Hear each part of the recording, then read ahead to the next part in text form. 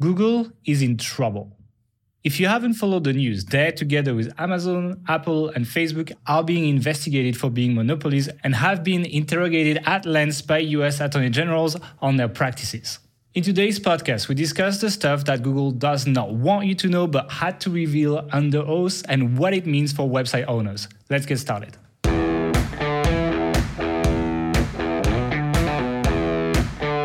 Welcome to the Authority Hacker Podcast. No hype, no BS, no censorship. Just real-life online marketing tactics. And now your hosts, Gail Breton and Mark Webster. Hey everyone, welcome back to the Authority Hacker Podcast. Today we're going to do something a little bit different because it's something that will affect you to some extent.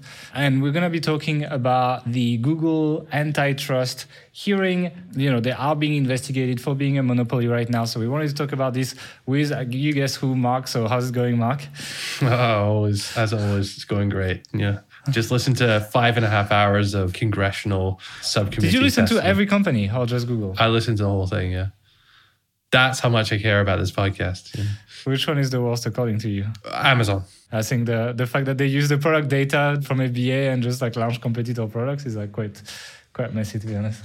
Yeah, and some of their... I think the culture in Amazon is the worst. It seems like they're aware of the failings, but even though they have policies against it, they don't enforce it or can't enforce it. And there's a lot of testimony around that. But in general, all of the CEOs, so we had Amazon, Apple, Google, and Facebook CEOs, all of them were a little bit kind of wordy in their answers. So not really giving straight up answers, but rather giving the politically not correct. Answering usually. That's a great question. I'm so glad you asked that. It's such a great question because we do this, and this, and we care about our users' privacy and user experience. Yeah. So usually for me, when they didn't answer, it was just yes, basically. That's kind of the way I'm looking at it. And when you take that approach, then they're pretty fucked. But anyway, let's just go back and explain to people what happened for the people who don't know what happened. So what happened? So let's just clear up what this is. So this is a subcommittee on antitrust, commercial and administrative law. So there's basically 13 people from the US House of Representatives, which is a lower house in the US, which I believe is responsible for introducing laws primarily around taxes, government income, that kind of thing. But these are all elected officials, and there's 13 people, 8 Democrats, 5 Republicans. So it's a little bit more left-leaning in terms of some of the questioning, at least. This is the same committee, I believe, that had the famous tobacco, when they had all the tobacco execs back in the 90s, and they're like, do you believe that smoking is addictive? And they all said no. And then that led to the big, all the tobacco companies being sued and advertising being stopped and also stuff like that. So anyway, this is the first time that all these big tech execs have appeared together to be grilled by Congress or by the subcommittee rather, and together, they have in COVID era together. Yeah, they were all remote.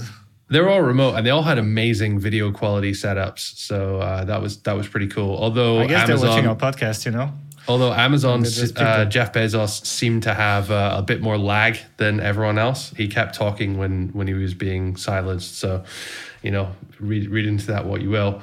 But basically, there is a concern that these big tech companies are too big at the moment, and that current antitrust regulation, which has been around for hundreds of years in the US, isn't suitable to deal with them because they're big tech companies, and the digital landscape's vastly different to 100 years ago when big oil companies were being broken up by the same legislation. So the subcommittee is trying to identify whether these laws need to be changed in order to handle modern day reality.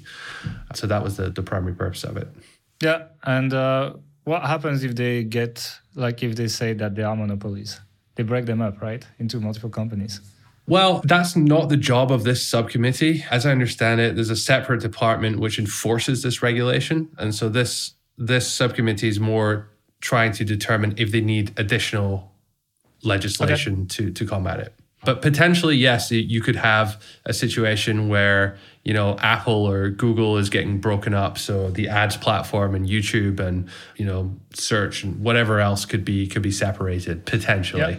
Although Microsoft was seen as a monopoly not that long ago and was not broken up, for example. So it's like, honestly, I don't really know what happened with that, because I believe they were supposed to be broken up, but then it never seemed to happen. And I don't know, they still push you the Edge or Internet Explorer when you install Windows and all that. So I don't know. Yeah. I mean, it was the pressure on OEMs. That was the problem as well. Like the pressure on OEM of installing Windows by default and all that stuff. Which is actually a thing that came up here with Google pushing Chrome on Dell as well. So they're trying to get them on all Dell computers. So it seems like that issue hasn't gone away. But it's interesting that Microsoft wasn't actually here, despite them being, I think, a bigger company. From what I was reading, the biggest monopoly broken up a while ago was AT&T, actually. They were broken up in 8 different companies.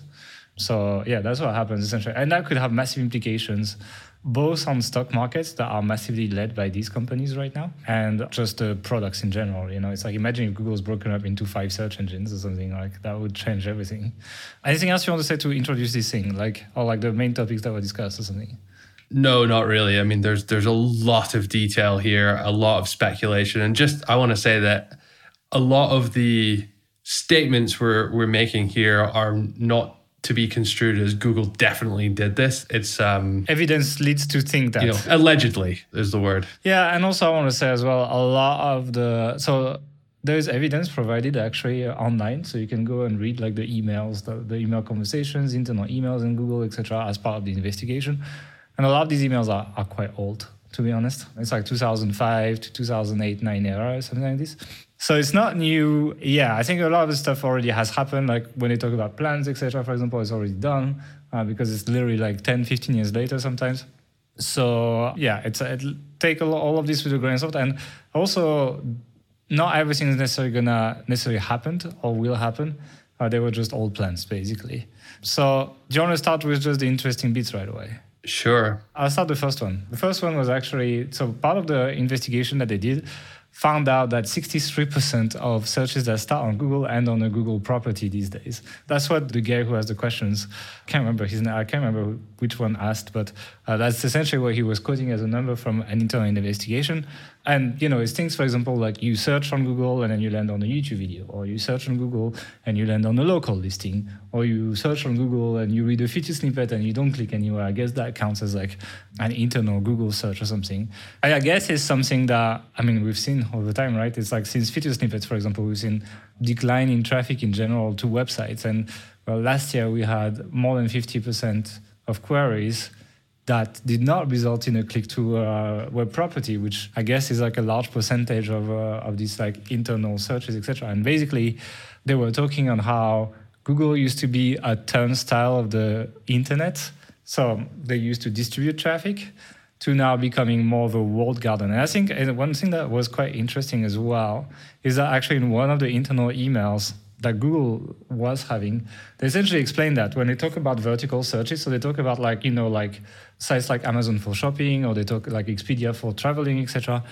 And they're like, the open web that you all loved is basically gone, and now it's like segmented and siloed into different levels, and people like either push their app or push their like internal website and never let people leave, and you don't get linked out or anything like that. And I think like it's kind of like it's a vision that Google has bought in together with the other guys. And what we're seeing today is that it's like people like keeping people on Google as well because it's so much more profitable. And they actually acknowledge that this traffic is so profitable, it's crazy to send it for free to other people in the emails, and that they could do something with it. And that's when they mentioned building, for example, Google Flights and things like that, all the vertical stuff, etc. Yeah, taken in isolation, like promoting your own products in your business, every business does that. Yeah. It's just the fact that Google has entrenched itself. It has 90 whatever percent of search in the US at least these days. And the ability for someone else to build another search engine and compete with it is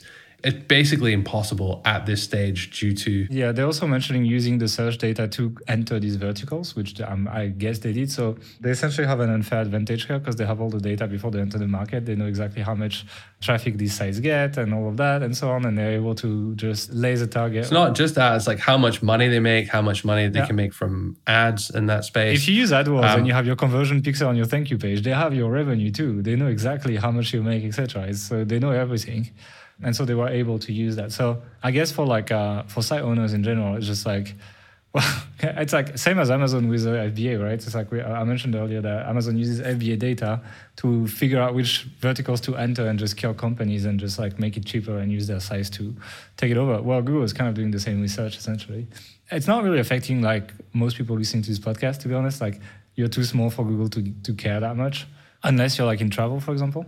Or like, for example, product reviews in general. I think product reviews is something that Google has started to look at now. So if you Google like best something, then you get like these snippets, these shopping snippets on top, etc. I guess that's how they're going after that.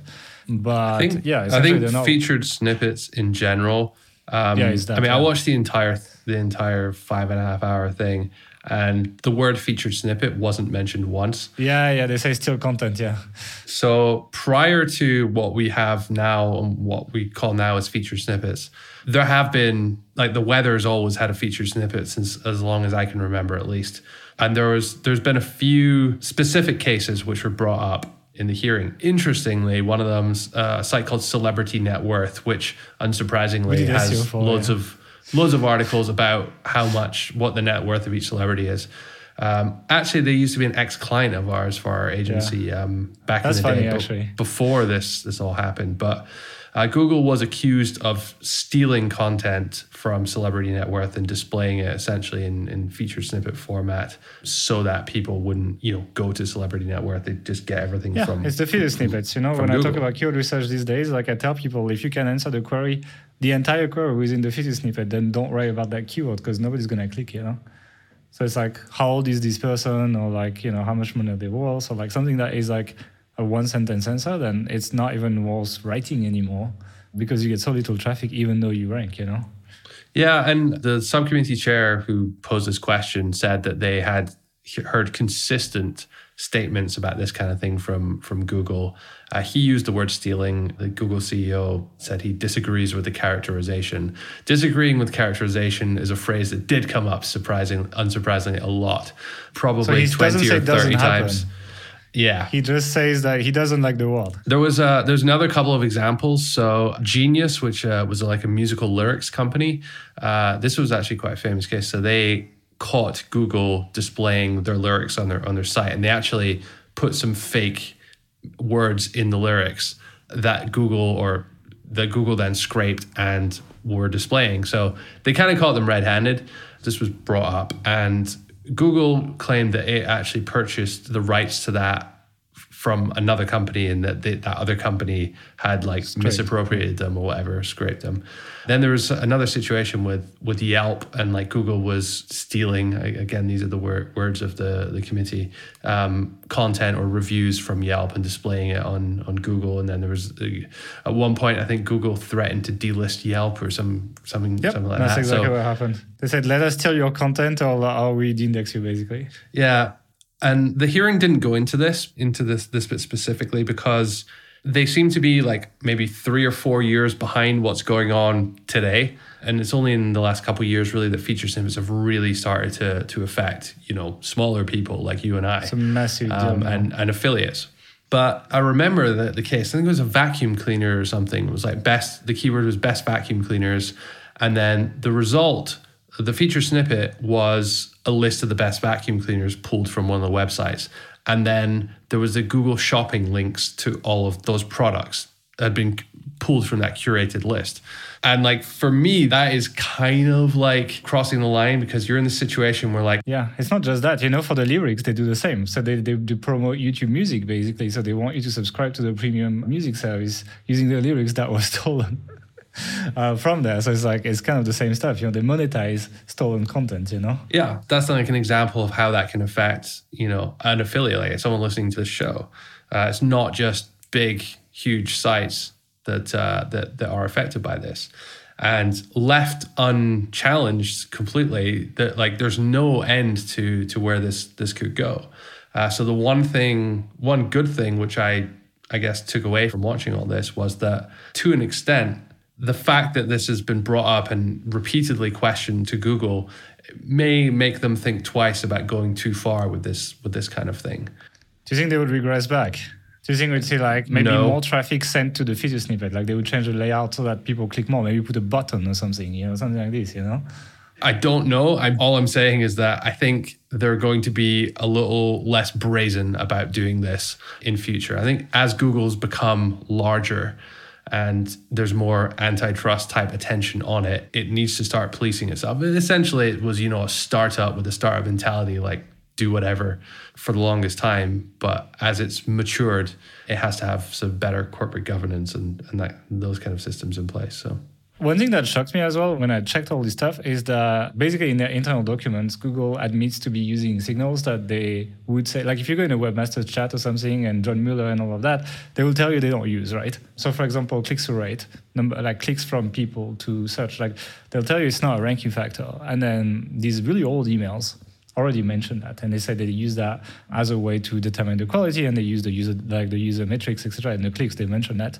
To do that, it's also congruent with like testing we've done. So I don't know if you remember, like a while ago, we released that blog post on like fastest WordPress theme, and then I went on my Facebook, and it's like there's a bunch of people like following me on Facebook, and I was like, can you guys just Google fastest WordPress theme and click on our result, and then through clicks we managed to take it from like bottom of page 1 to like number 3 or something temporarily. Like when the click stopped, like the rankings went down. If you Google it now, I think we're on page 2 or something. But yeah, like, and we've done it several times. I've done it a few times on my profile, and every single time, just by posting on social media, our rankings went up, right? So it's quite congruent what they're writing in their internal emails and what we've observed. But you go to Webmaster Chat, and then they'll tell you this is not a ranking factor. Don't worry. It's more about having quality content. Da da da da da da. And it's kind of annoying. And essentially it's just pointing out that the information that Google gives to Webmaster is also, not only does Google steal content from webmasters, but they also give, I don't know if it's purposely or not. The question is, does John Mueller know himself, or is he fed by his superior with information that Google wants to give to people, and the best liars just don't know they're lying, And so it's like, I don't even want to blame John Mueller himself. It's more like the company in general that has this attitude that obviously some people internally know that this matters, but the people that talk to webmasters and people who create the content that then Google steals do actually tell people the opposite. And so I think it's one of the reasons they would try to hide that is because it's quite easy to manipulate. I mean, if I can post on social media and push my rankings up, imagine what you can do on like a sales period, for example. Imagine for Black Friday, if you can boost your rankings by buying clicks on Mechanical Turk or something like that, which people do already. It does happen, and I imagine that as we talk about this, more people will do that. But it's, I guess they just don't have good filters for that, or they're not as good as maybe for links, etc. Because it's much harder, because they don't have as much data about people who just randomly go on Google not logged in than they would have from like links from sites that they've been tracking for years, right?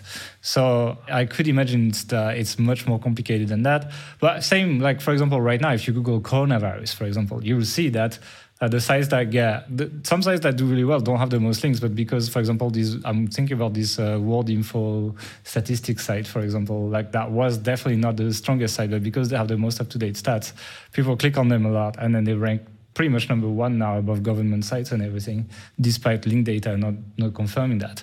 So I think it's like, for me, what it does, this stuff, is it breaks trust with anything that Google says officially through their PR channels. It doesn't mean that everything they say is not true. I mean, did you believe them in the first place, or?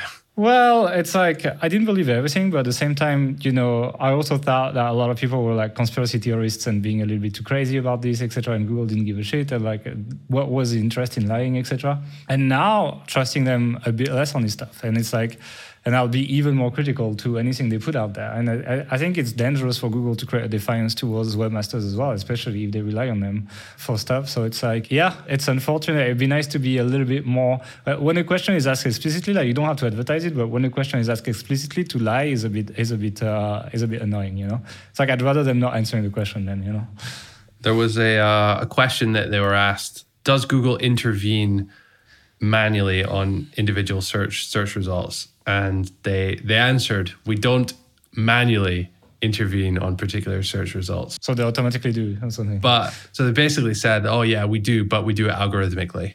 Yeah, exactly. And then there was this whole debate about like, well, how is the algorithm made? Oh, it's by a person. Also, I think they're tricking people because, like, I think they kind of have topics they might influence them, but it's not a search result. It's like, let's say you have the singular and the plural. So if they change both, it's not exactly changing your search result if they just like change it like an area or a topic, you know what I mean? Like they also talked about, so they have a deceptive news blacklist. So they have determined publication sites which are characterized by deceptive news. And there's quite a lot of debate in the hearing about this, because particularly from the Republican side, sure. because there's several publications and stories that have been suppressed, and those been suppressed tend to be more right-leaning, and Google is more liberal in its like staffing and employees. So there is numerous questions from the Republican members on its policies there and things like that. Because also there was actually an internal email that was quoted by a Republican guy that were like a senior member of staff of Google, like was trying to push like Latino vote in key states and swing states, etc. Like we don't know if it's true or not. It's like this guy seems pretty. Like I've seen this guy question Fauci as well for the coronavirus stuff, and he's very, very biased. It's questionable how they orient the questions as well. It's not just Google being evil here. There's also something where, and the Google CEO was in on this email when someone said something about like pushing Clinton or like hurting Trump in the election, search features or something, something like that. And when asked about it, the CEO of Google said that, oh yeah, that was a joke or something like that. Yeah. And that was a bit iffy. But what I was going to say about the individual search results is Google said that they have something called fringe ranking. And that is responsible, my understanding is that is responsible for scoring the fringeness, I guess, of a publication or website. So, and I'm just wondering how much of that was related to, for example, at the Medic update, which, essentially penalized sites which were less evidence-based. So things like, anti-vaccinations or like anti-GMO organic food, things like this, were sites which were pushing that kind of content, essential oils and that were penalized a lot more, including one of our sites, which we've talked about many times. And I actually think like part of that was like maybe the correct decision. There's certainly one or two search results I can remember just being like absolutely appalled by what was ranking number one there, and like could generally hurt people. But what this committee was kind of getting across as well, and this wasn't just aimed at Google, but like Facebook and the others as well, primarily Google and Facebook, but you guys are so big and you have so much content and so much control over this. And then they were like, well, on the one hand, can you stop extremist or, hurtful speech or results? And then they're like, yes. And then the committee was like, well, we have this example of where, something about face masks being a joke was allowed to reach 20 million people on Facebook on Monday or something like that. And then Zuckerberg was a bit queasy about answering that. But basically the question is, can you self-police? Are you effective at self-policing? And then on the other hand, if you are self-policing, what's to say you're not going too far in your own agenda or ideology? It's like you're making editorial decisions at that point, Yeah. It's like from the moment you start censoring stuff, it's like you can't be 100% objective. And it's like, these tech companies obviously have more liberal people than conservative people. It's like there's a representation from these people that I guess maybe they could try. It's like you can't even scan that when you recruit people, and you're not even allowed to do that, to be honest. I think it's illegal. So they can't even do it. It's like it's illegal for them to try to be bipartisan. At the same time, they're asked to try to stay objective, which is quite complicated. I think it's like it's easy to give them shit about that, but it's also extremely difficult to balance this, It's extremely difficult to do it, which is why the committee may be right in saying that, well, if you can't actually do it, then shouldn't we step in and legislate that? Yeah, but then if the government legislates what's good and bad. It's also a problem when governments become authoritarian, it's also, that's why news tend to be plural. That's kind of the solution. That's why monopolies are bad, basically. And part of this debate is around like, what is equal representation? Because if you say like climate change and anti-climate change should be given equal voice 50-50 because they're two opposing ideas, or should one be given a voice represented by how many people are in favor of it or believe it or whatever.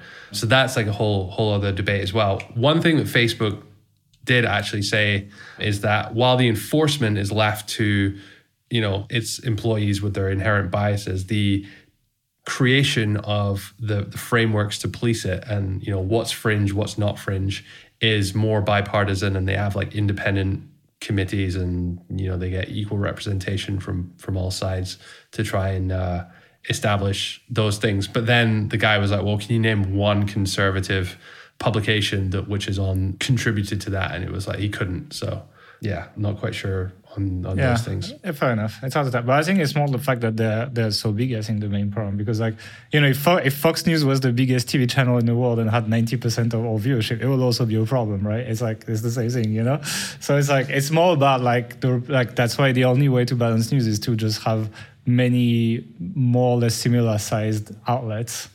And I think that's why the antitrust thing is here. But it's quite interesting, this fringe ranking. And I'm wondering, it's probably algorithmic, right? It's not someone just looking at it and putting a score.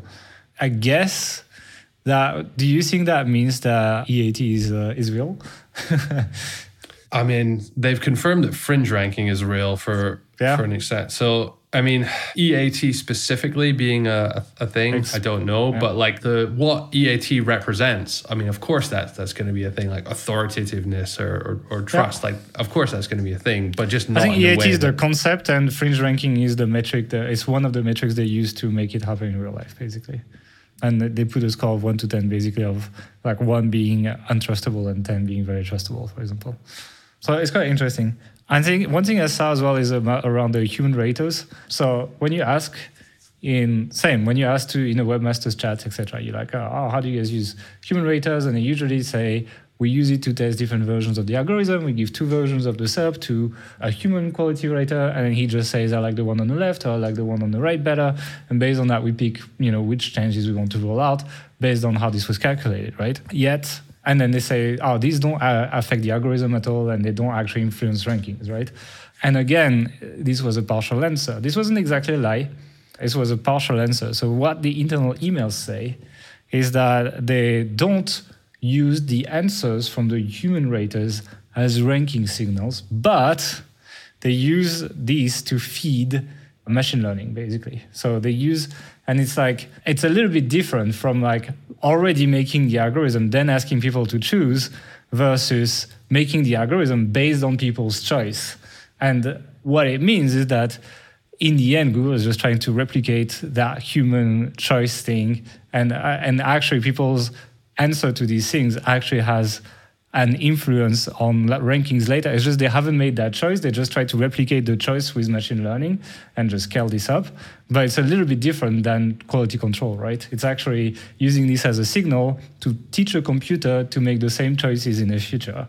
And so as a result, now you understand why they have so many human quality raters, because I don't think they need as many if it was just to quality control search. And I think they do a better job in the short term, at least. Again, it's one of these things where you go to the webmasters chats and they tell you one thing, and you read their internal emails and it's something else. And really, I think this kind of stuff is, because of the timeline, I think it matches with Google Panda more or less. So I think, and it's when they released Google Panda, they were like, ask yourself, would you put your credit card details on that website? Would you do this? Questions they would ask to humans, to be honest. So I think this and maybe RankBrain and things like that, and just the fact that Panda is rolled out inside the core algorithm now, was the making of that, and the making of these kind of updates that we can't really understand, saying, it's just about links, or it's just about this, etc. It's more them trying to essentially replicate that human mind of deciding, do I like this page, do I not like this page? And, they could do the same for backlinks, for example. They could be like, do you like this thing? Do you not like this thing? And then just kind of replicate that, and then just process backlinks in that way. And then it's 100 different factors that come in when they essentially try to emulate that human decision. And that's why it's so hard to point out as SEOs what these updates are, and like something like Medic rolls out, and if they build these algorithms based on that, essentially, and they need a lot of input to create this kind of machine learning. Like that's why they have like tens of thousands of human raters that all they just say, I like this, I like this, I like this. That's because you need millions of input to actually put something that's semi-decent. And then I guess they use also A/B testing in the SERPs to get your feedback without you knowing. And so it's a little bit different. And I think that explains a lot of updates that were unexplained. And that explains the updates when Google's like, there's nothing to fix. You should just have great content and read the search guidelines. Well, basically, they're just using this and they're trying to copy that. And they were saying they didn't do that. So again, lack of transparency. And even if we know, like, what does it change? It's not like I can change a lot of things in the way I approach things. So it's like, why do they not tell you? And that is a little bit irritating to me. And again, it's like. It's not like I'm going to figure it out because I know how you do it, because anyway, I don't know how your algorithm works. So I don't know. It's like, it feels like Google just lies to webmasters because they're so afraid of being caught upon, or maybe they have bad memories of like SEO 15 years ago where you could just stuff keywords and they had no control over this. They don't even want to tell you how to do things, or they're afraid of competition. They're afraid of like DuckDuckGo doing the same thing, for example, or Bing doing the same thing, etc. And so it's like a competitive advantage. Do you not think that it's more likely that it relies on good search results rely on people not knowing how to manipulate the algorithm? Yeah, and therefore maybe. The more info they give about how to do that, and the easier it is, then the less good their search results are going to be. So basically, you can trust Google webmasters chats as much as you trust the White House correspondent when they give you press briefings, basically. Yeah, or I mean, like, even they're basically less. spin master. They're spin doctors, you know? They're just spinning whatever the story makes them look better to the public. Even basically. less, though, because like Google webmaster, they're not held to account by anyone. Yeah, exactly. Yeah, and nobody cares that much. It's such a small industry. Like the general public doesn't care about webmasters. One thing, what often happens in these antitrust kind of hearings is that primarily left-leaning politicians will be like, break up the big companies, and then the right-leaning ones will be like, don't break up the big companies. But now maybe not it. There was one really interesting comment by the lead Republican, I forget what the guy's name is, but the senior Republican on the committee. He was like, he actually asked the question, has GDPR entrenched big tech companies? So when that was a European regulation, when that came out, did that actually hurt big companies? Did it make them hard, or did it hurt small companies because the legislation was so complex and difficult to understand and implement, and small companies didn't have, big legal teams? He was very concerned that any regulation which was put forward to attempt to sort of rein in or control these big tech companies would inadvertently hurt smaller companies. And we've seen that many, many times. GDPR was one. The VATMOS thing, which was supposed to like target Amazon, just made it much more harder for small e-com companies in Europe to figure out their shopping cart VAT sales tax regulation, all this kind of stuff. And it really, that really echoed home like true with us. Like I felt like that was a big issue. It was later brought up as well that, and I don't really understand this thing about first-party and third-party cookies, but it was asked that has banning third-party cookies disadvantaged Google? And Pichai, the Google CEO, really tried to dodge that question, and then eventually admitted that no, it has not disadvantaged Google because Google can get that data from other sources, but it has disadvantaged competition. So that's something interesting as well. Yeah, basically, as we try to avoid breaking up the monopolies and making rules around them, it actually you need to apply the same rules to everyone, and it's easy for these big companies to fix it, and it's because they have all the resources, and it's not easy for you, basically.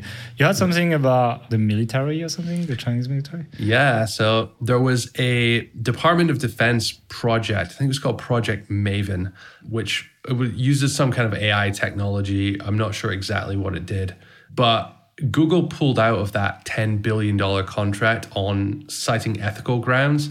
I think it had something to do with, there's maybe like some kind of internal activists, and some people wrote a letter, some people within the company complained and got a bunch of signatures and wrote a letter to the CEO or management or whatever. Anyway, they pulled out of this. And a lot of the Republicans were, why are you pulling out of this? Kind of concerned. And then it came to light in these hearings that Google was funding some research and actually had some people in some Chinese universities. By the way, China came up a lot in these discussions, people sort of bashing China, the people in the committee rather. But Google had someone in these Chinese universities working on some kind of AI tech, and that tech then later found its way into some Chinese fighter jet targeting system. And so there was an argument like, is Google essentially working for a foreign military, but China, not our own? And there was lots of discussion about, how the bias affected things. And there's even some things more recently with like the Black Lives Matter protests wave in the US, and how there was some similar letters from 2,000 employees wanting to like stop Google providing services to the police. Like, I think that was like G Suite and email and that kind of stuff. So they're basically, the committee was asking for Google's position on that. And so they were trying to clarify that without saying anything or committing to anything. Can you commit to not taking away technology from the police? And they're like, we believe that the law enforcement provides a vital role in our community and blah, blah, blah, blah. So it was very... very boring answers, yeah. Yeah. That was kind of a theme throughout all this, people just waffling a lot without really saying anything. This is the no bullshit version, basically. But it might be interpreted a bit. So it's like, if we're wrong, Google, feel free to outreach to us. Let's do some debates though. I think we talked about the main points I wanted to talk about, but I wanted to know, what do you think all this stuff means for the future of building websites? People who listen to this podcast, what could change for them based on this whole investigation? Obviously, they're just investigating whether they need to change the law right now, which means we're pretty far away from any government action, I imagine. Well, that's different from enforcement of the law. So there are also there's some case in California, and I read something in The Economist about them wanting to have start some kind of antitrust hearing prior to the election, at least. So this is, it's still happening. And I think this is definitely not the last we've heard about this. Even if the laws don't change and are suitable, enforcement of them is a separate thing. And there seem to be cases here which demonstrate that actually, some issues some lines have been crossed. In terms of how this affects you and I, or, the average website owner, authority site owner, it doesn't. For now, I think they'll be a bit less aggressive in rolling out new stuff, etc. Maybe they might be less aggressive in sending in growing no-click searches, etc. Or changing the layout so that it grows even more and so on. Yeah, we were talking about a day when Google has 100% of the results to Google's properties and that, and I think that is probably never going to happen. It may increase further from where it is now, but this is definitely a signal that, hey, you guys are maybe pushing the boundaries a little bit. You need to rein it in. Otherwise, we'll regulate. And so I think this kind of warning shot has maybe been heard, and that may impact future decisions in Google, which hopefully will stop, blatant theft of content and snippets. They need to make it less obvious. Shopping links and those kinds of things. I think also it's you need to look at the alternative, right? Imagine they go and Congress okay, we need to break up Google into 6 search engines. That would also be a bit of a nightmare for everyone, to be honest, and including website owners, because then you need I don't think they would. That's not really how they break up companies. They would Gmail, separate, etc. Yeah, they would separate. Maybe Gmail, Google Cloud, YouTube search, and maybe AdWords. I'm not sure. But the problem with Google is that its ad business, its entire ad stack, it makes 80% of its revenue of Alphabet. Yeah, then the rest is not that entire revenue and 100% of its profit. So it's you just have a bunch of other companies pissing away money on bandwidth and other stuff, and they're just generating data for the advertising platform, basically. So you still end up in a situation where they are somewhat integrated or very dependent on each other, and then what are the different incentives there. But part of me is just it'd be quite interesting to see what would happen if Google I think it's never going to happen, because the S&P 500 is composed at more than 20% of these companies now, if you include Microsoft. And so, especially in the current times that we're living in, obvious the American government spending trillions of dollars to make sure the stock market is not collapsing. And so would they really cancel that by breaking up the companies that actually drive the market right now? That's quite a silly question. First of all, I would disagree the government is propping up the stock market per se. That's a side effect. They're trying to help the stimulus economy, yeah. They're doing, but it's not to prop the stock market up. I know, but like think about people who want to be reelected, right? It's like, would they push really hard for breaking and including their own savings essentially for like, at least in the short term, like tanking that? Yeah, I mean, I don't think it's quite as significant, especially the people on this subcommittee. You know, I'm pretty sure they'd be required to disclose any kind of holdings or whatever. The US is quite strict. They probably own stuff. Yeah, the US is quite strict with that. There was, when coronavirus came out, there was a few. Yes, it's quite strict for that, but Trump can't release. Got busted short selling stocks before they announced all the lockdowns and I saw that stuff like that. Anyway, we're getting a bit into politics. Yeah, let's not go that. Like for me, it's important. It's important because that could mean like what's going to change in search, etc. Like it's like if there's a market drive for this. There are many political reasons why someone either would want to break up the likes of Google or would actively try and stop it.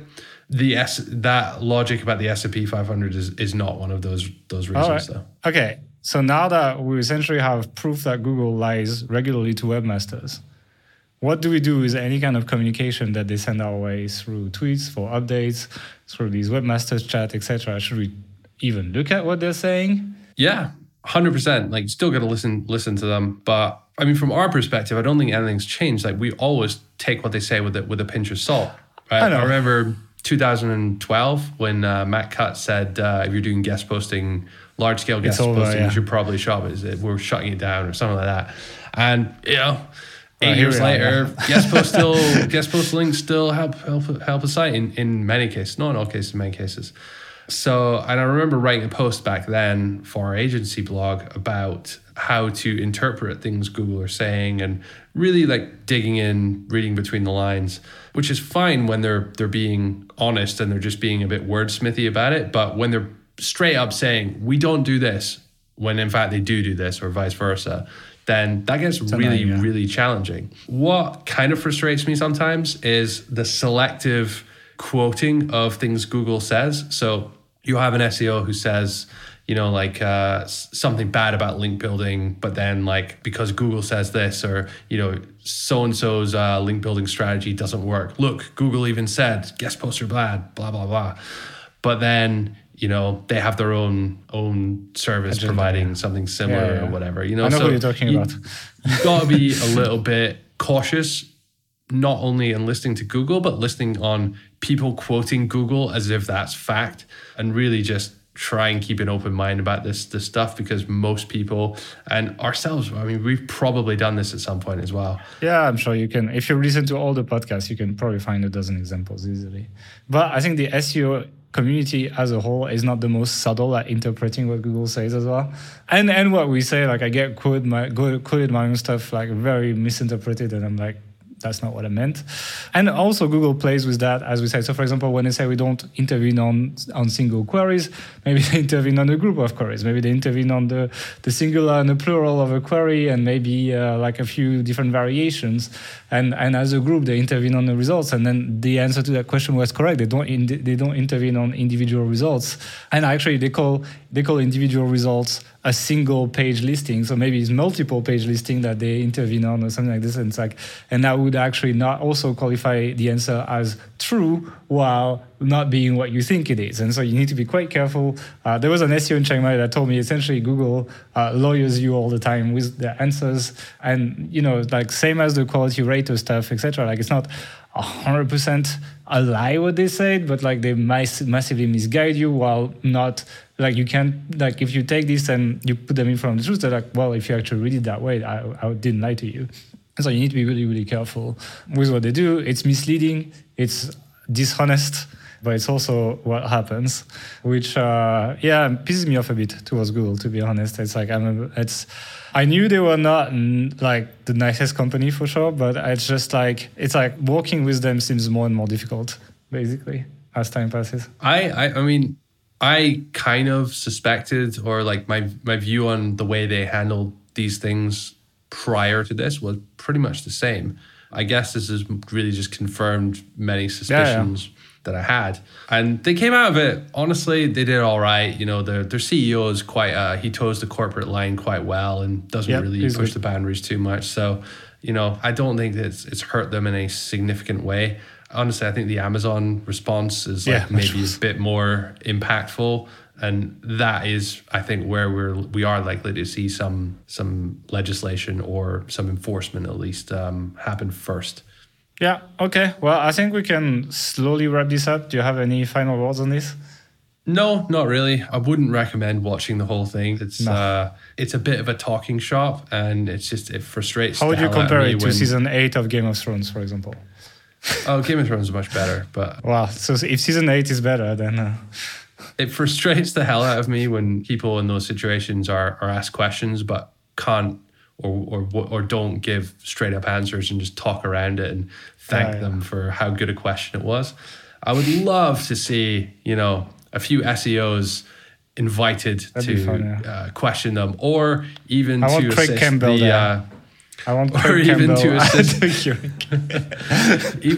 even to assist the representatives on the subcommittee in their questioning. I will say that there was the case in 2 years ago in 2018 when Mark Zuckerberg was questioned, and people were saying like, well, how does Facebook make money if it doesn't sell anything? And he was, we sell ads, Senator. I definitely seen that the subcommittee here, they've done their homework. So they know a lot, but they're about 3 or 4 years behind where the market's at. I mean, these kind of things have been talked about by SEOs, by FBA sellers, like really for the last 3-4 years. So if any elected representatives are listening out there, send us an email and we'll tell you what to really ask them. We're not even living in the US. I don't think they care that much. But like we can connect you with someone who lives in the US and does SEO if you want. Anyway, we're going to wrap it up. And if you enjoy this kind of content, if you want us to break down the kind of like news that might impact you as a site owner, then don't forget to subscribe. There's a subscribe button below on YouTube, or you can subscribe on any podcast platform, and drop us a thumb up, drop us a comment. And if you have any questions, you can either come during the live when we release this podcast on Monday evening European time. You can just check our channel. There will be an announcement there. Or you can just drop in the comment below and we will try to get back to you. If you have any question regarding this or just authority sites in general, we'll try to get back to you. So drop us a comment below. We're looking forward to your comments and we'll see you next week for another episode.